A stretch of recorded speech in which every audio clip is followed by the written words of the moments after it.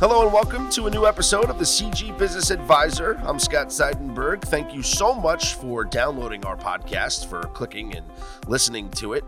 If you haven't already, be sure to subscribe to the CG Business Advisor wherever you get your podcasts from, whether it be Apple Podcasts, Google Podcasts, Spotify, Stitcher, Pocket Casts. We're on all the major platforms. And leave us a 5-star rating and give us a little review. Type up a little review as well. It helps us grow the podcast and attract more ears to our product, which we love to do. So thank you so much. We have an interesting topic on this episode. It's about safely selling your business. The sale of any business is very complex. It requires careful planning, many considerations, and your potential profit depends on the business structure, reasons for selling, company operations, timing, and so much more. Joining me are two great guests. Eric Lemuro from Lemuro Law, who's been on this podcast before. He's the chair of Lemuro Law's Commercial and General Litigation Department. He's got so much courtroom experience, tried multiple jury and bench trials in several different fields of law, like corporate, trust and estates, personal injury, contract, employment, and criminal. And Eric regularly advises and represents businesses and professionals in matters involving partner-member disputes, contracts, employment controversies, and regulatory violations. Also joining us is David Gates, President and Managing Director of Gates & Company, a management, consulting, and investment banking firm dedicated to helping companies profitably expand their business and realize gains on their growth initiatives. First off, Eric, let's start with you. What are some things to consider when you're preparing to sell your business?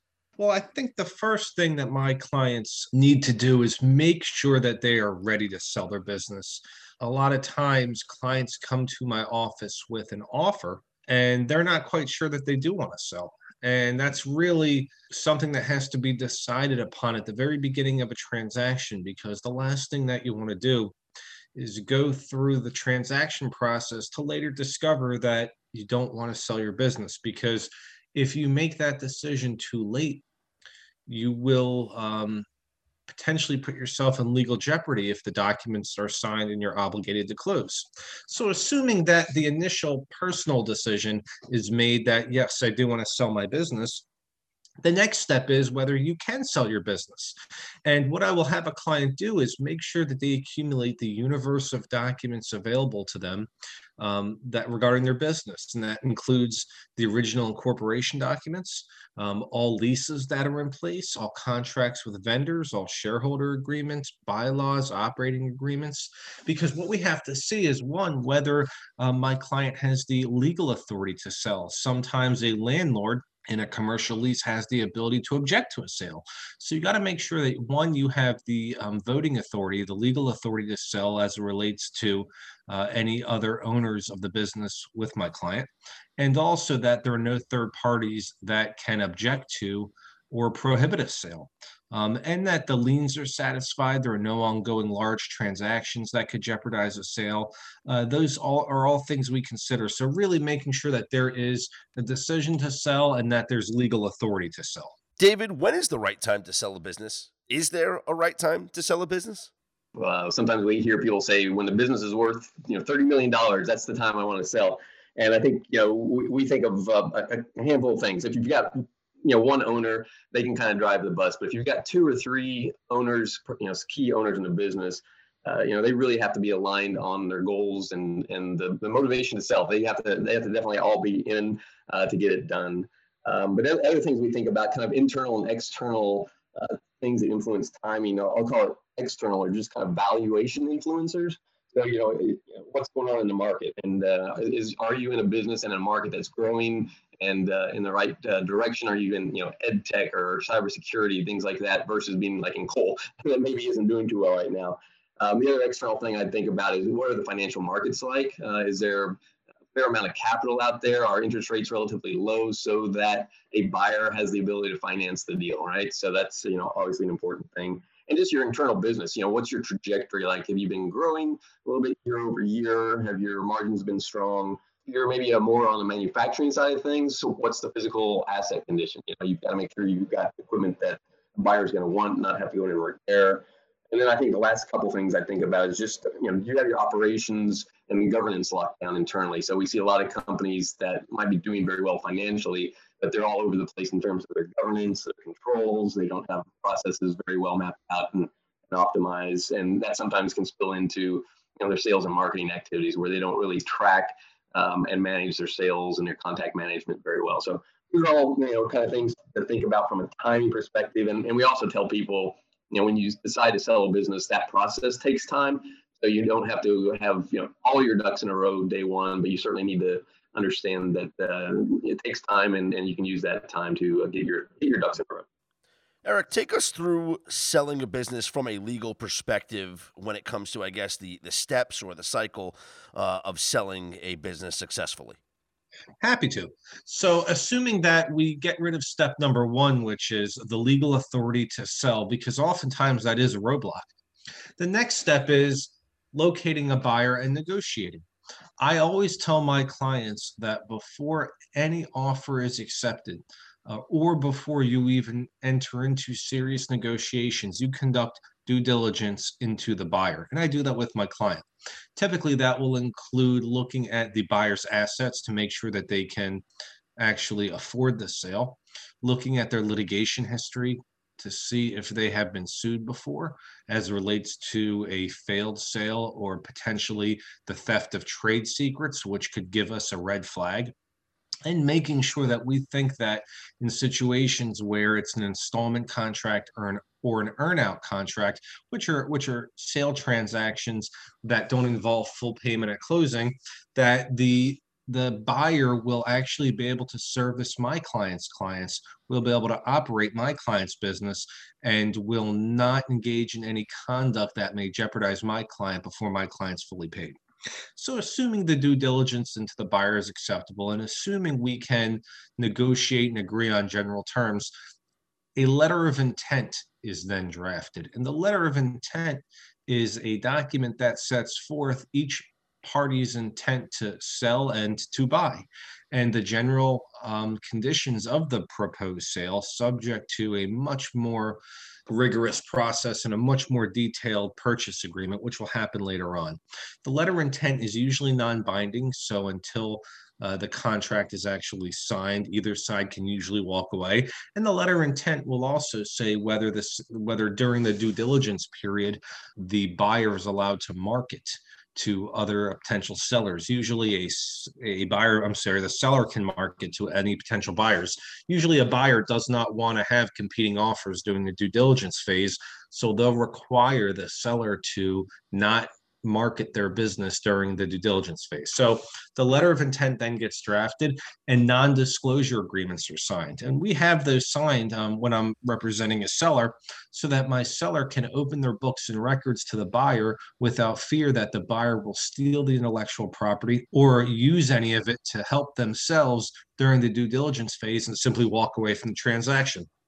Put another way, so the buyer can't take my client's protected trade secrets and use them without paying for them. The NDA then gets signed, the non-disclosure agreement.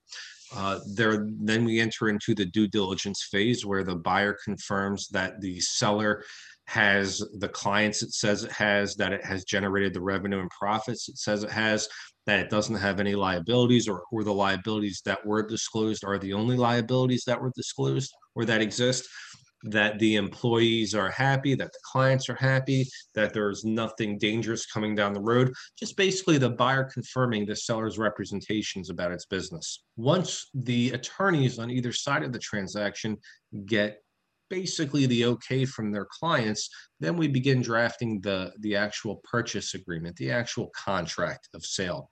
And depending upon the type of transaction, there will be more or less or different contracts involved.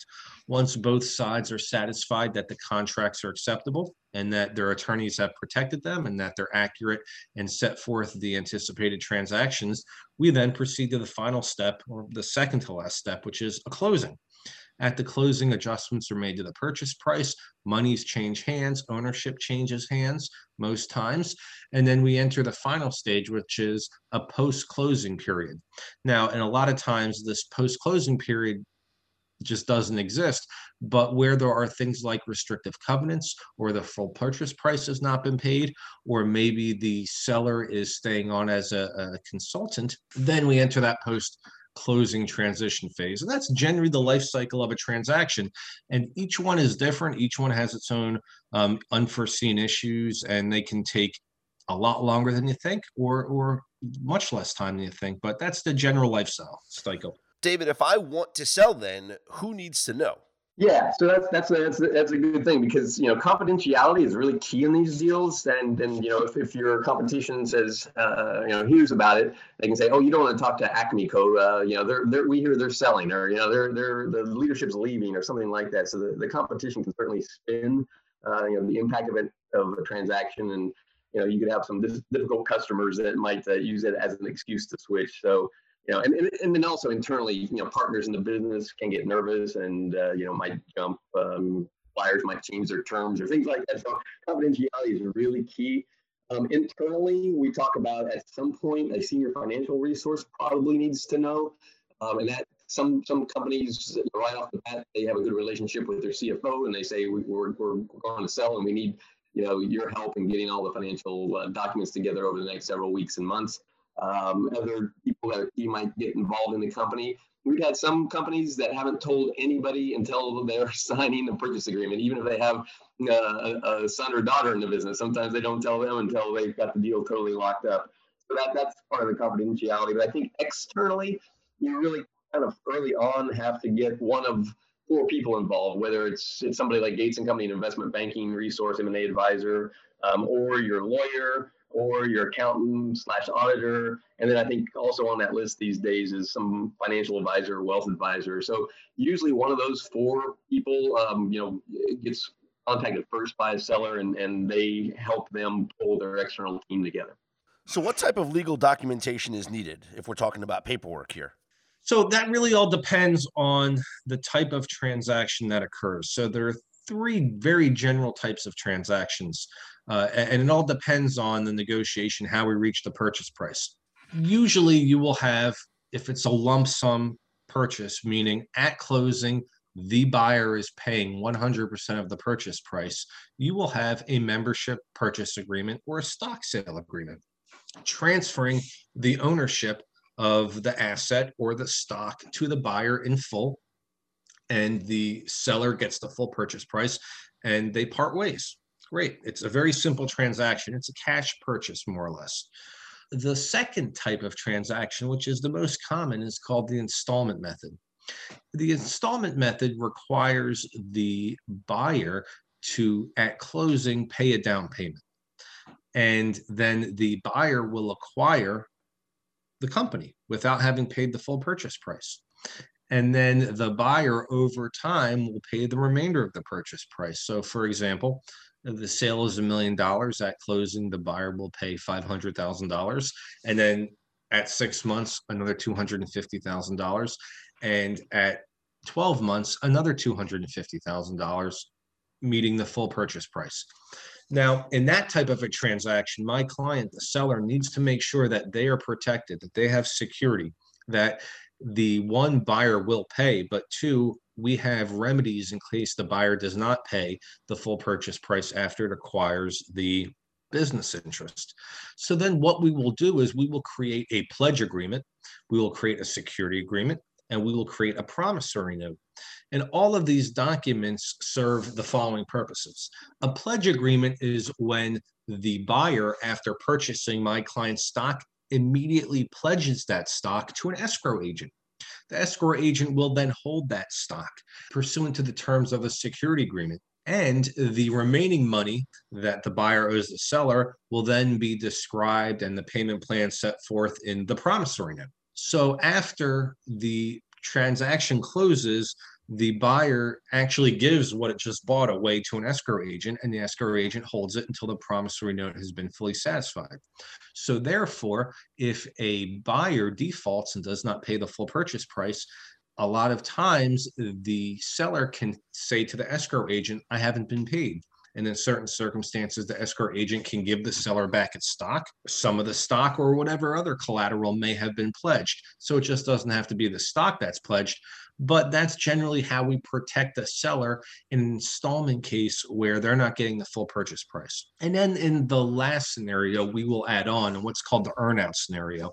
We will add on additional documents. An earnout scenario is used when the buyer and seller are too far apart in the offer and acceptance and the purchase price, but they still want to get a deal done. In this situation, the seller will stay on most times as a consultant, and they will get paid over time, just like in the installment method, but the purchase price can fluctuate.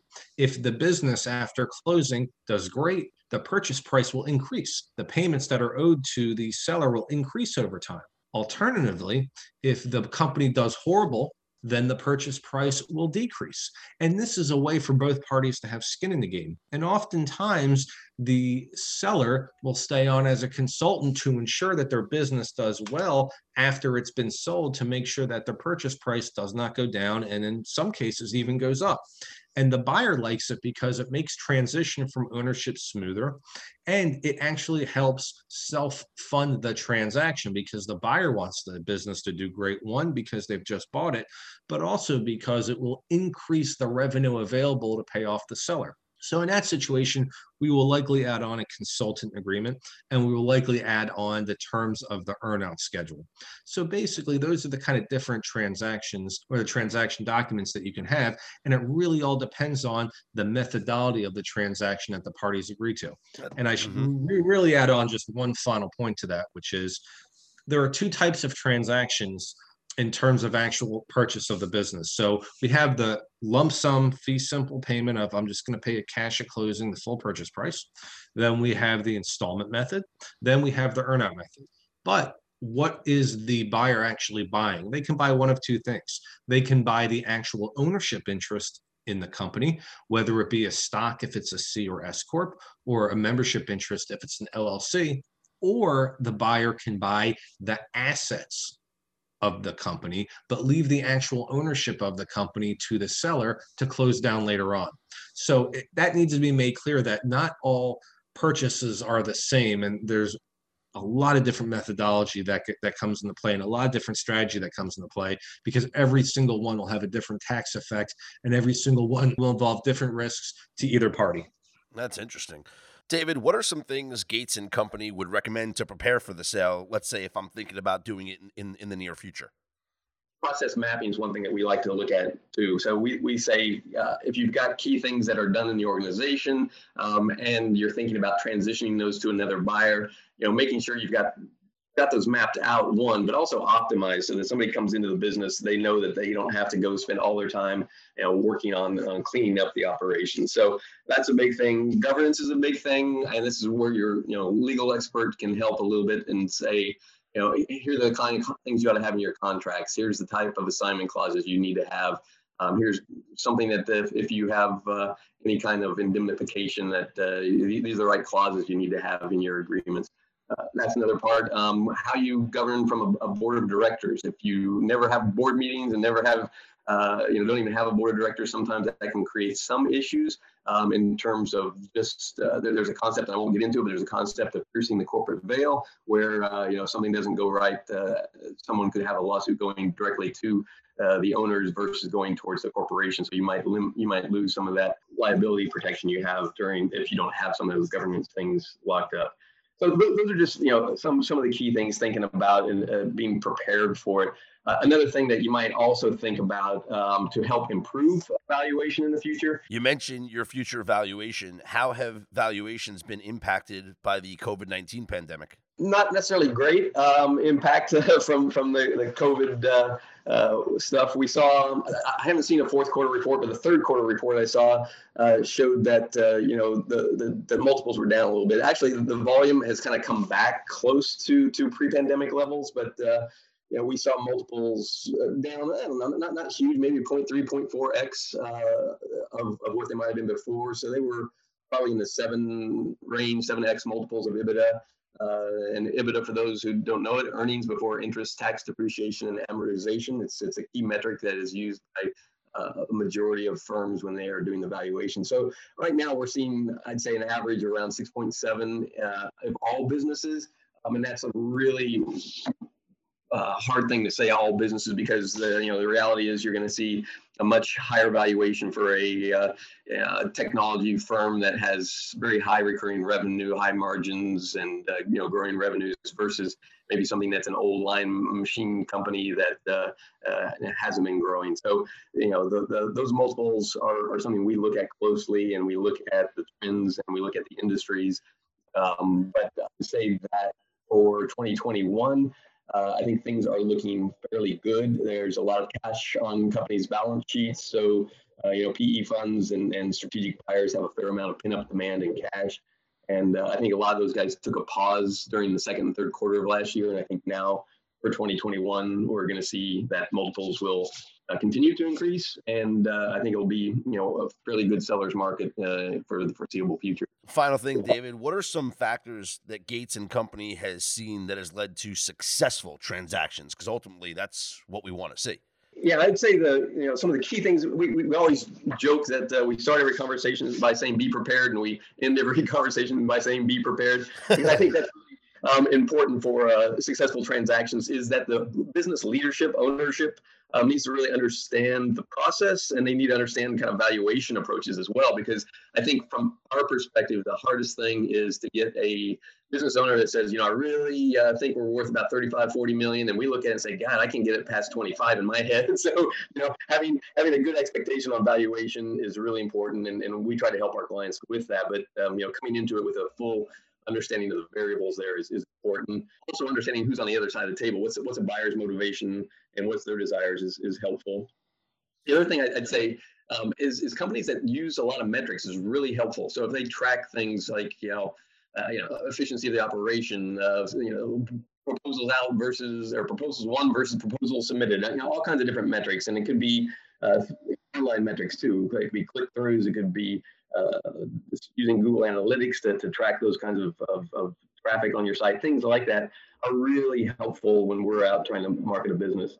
I'd say the other thing is really strong sales management. Oftentimes we're trying to tell a story that says this company's done really well, but they're going to do it even better. And they say, well, how can you tell us they're going to do even better? And we say, well, they've got a really well-honed sales management process, and their pipeline opportunity methodology allows them to predict, 3 months into the future, 6 months into the future with high accuracy. Those things really help as well. Being prepared for due diligence. We kind of talk about due diligence as a bit of a root canal. It's really can get detailed, and they can really look through every phase of the company. So being prepared for that and understanding that and having the ability to respond quickly is important. Reviewed or audited financials is helpful, not always necessary, but it's helpful. And the one thing I would say that we have seen trip up companies a couple times is just clear ownership of intellectual property. So sometimes we've seen a company that might have a patent, might have several patents, but one little patent out there has a part ownership with some guy in Kentucky who doesn't even know that he has to approve it. And so it ends up being a little bit of the tail wagging the dog, where you've got this one little small person who's not really even active in the business who has to approve, sale of a patent, and that can screw things up too. Another thought is clear IP ownership. Great stuff. Where can people go for more information about Gates & Company? Yeah, I think the easiest thing is just to go to gatesandcompany.com. That's our website, and that has links to LinkedIn, and we have an office in Munich, Germany, so we do Xing. Xing is Xing in Germany. They use that a lot. But I think gatesandcompany.com, it's all spelled out and all together, is the easiest way to track us down and learn a little more what we do and some of our people on our team and that kind of thing.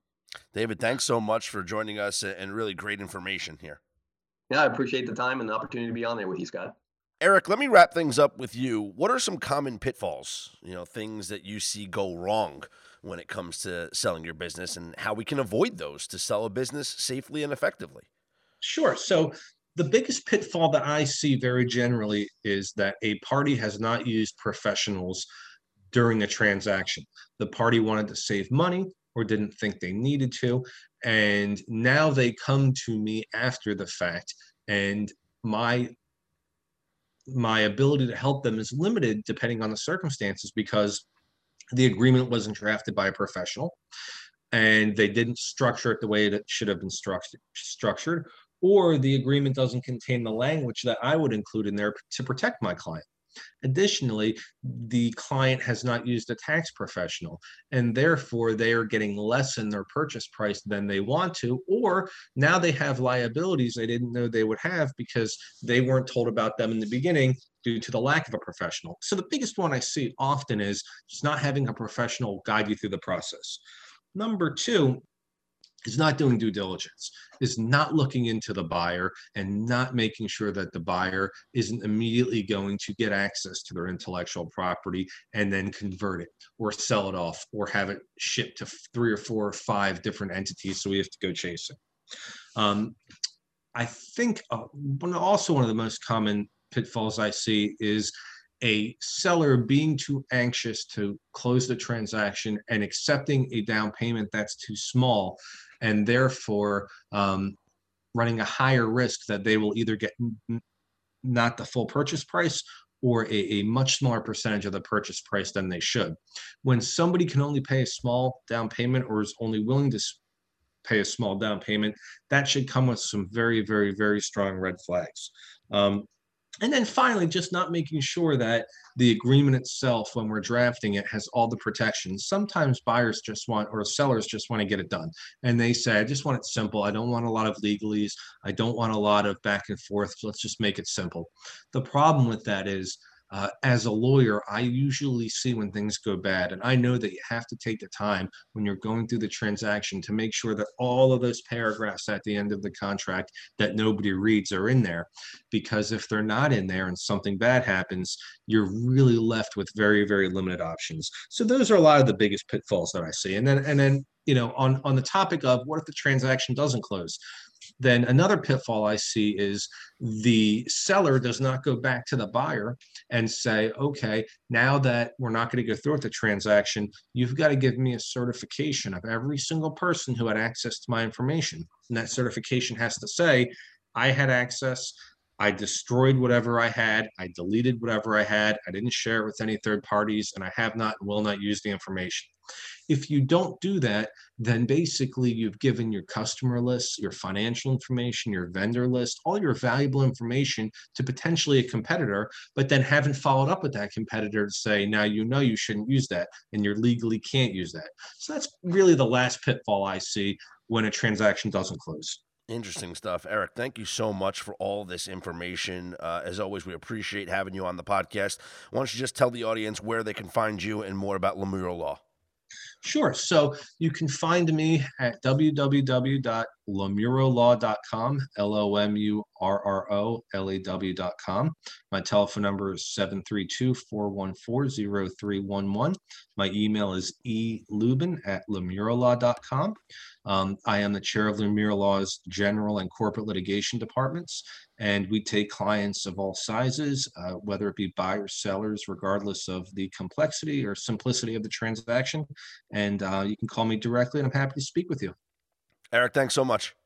My pleasure. Have a great day.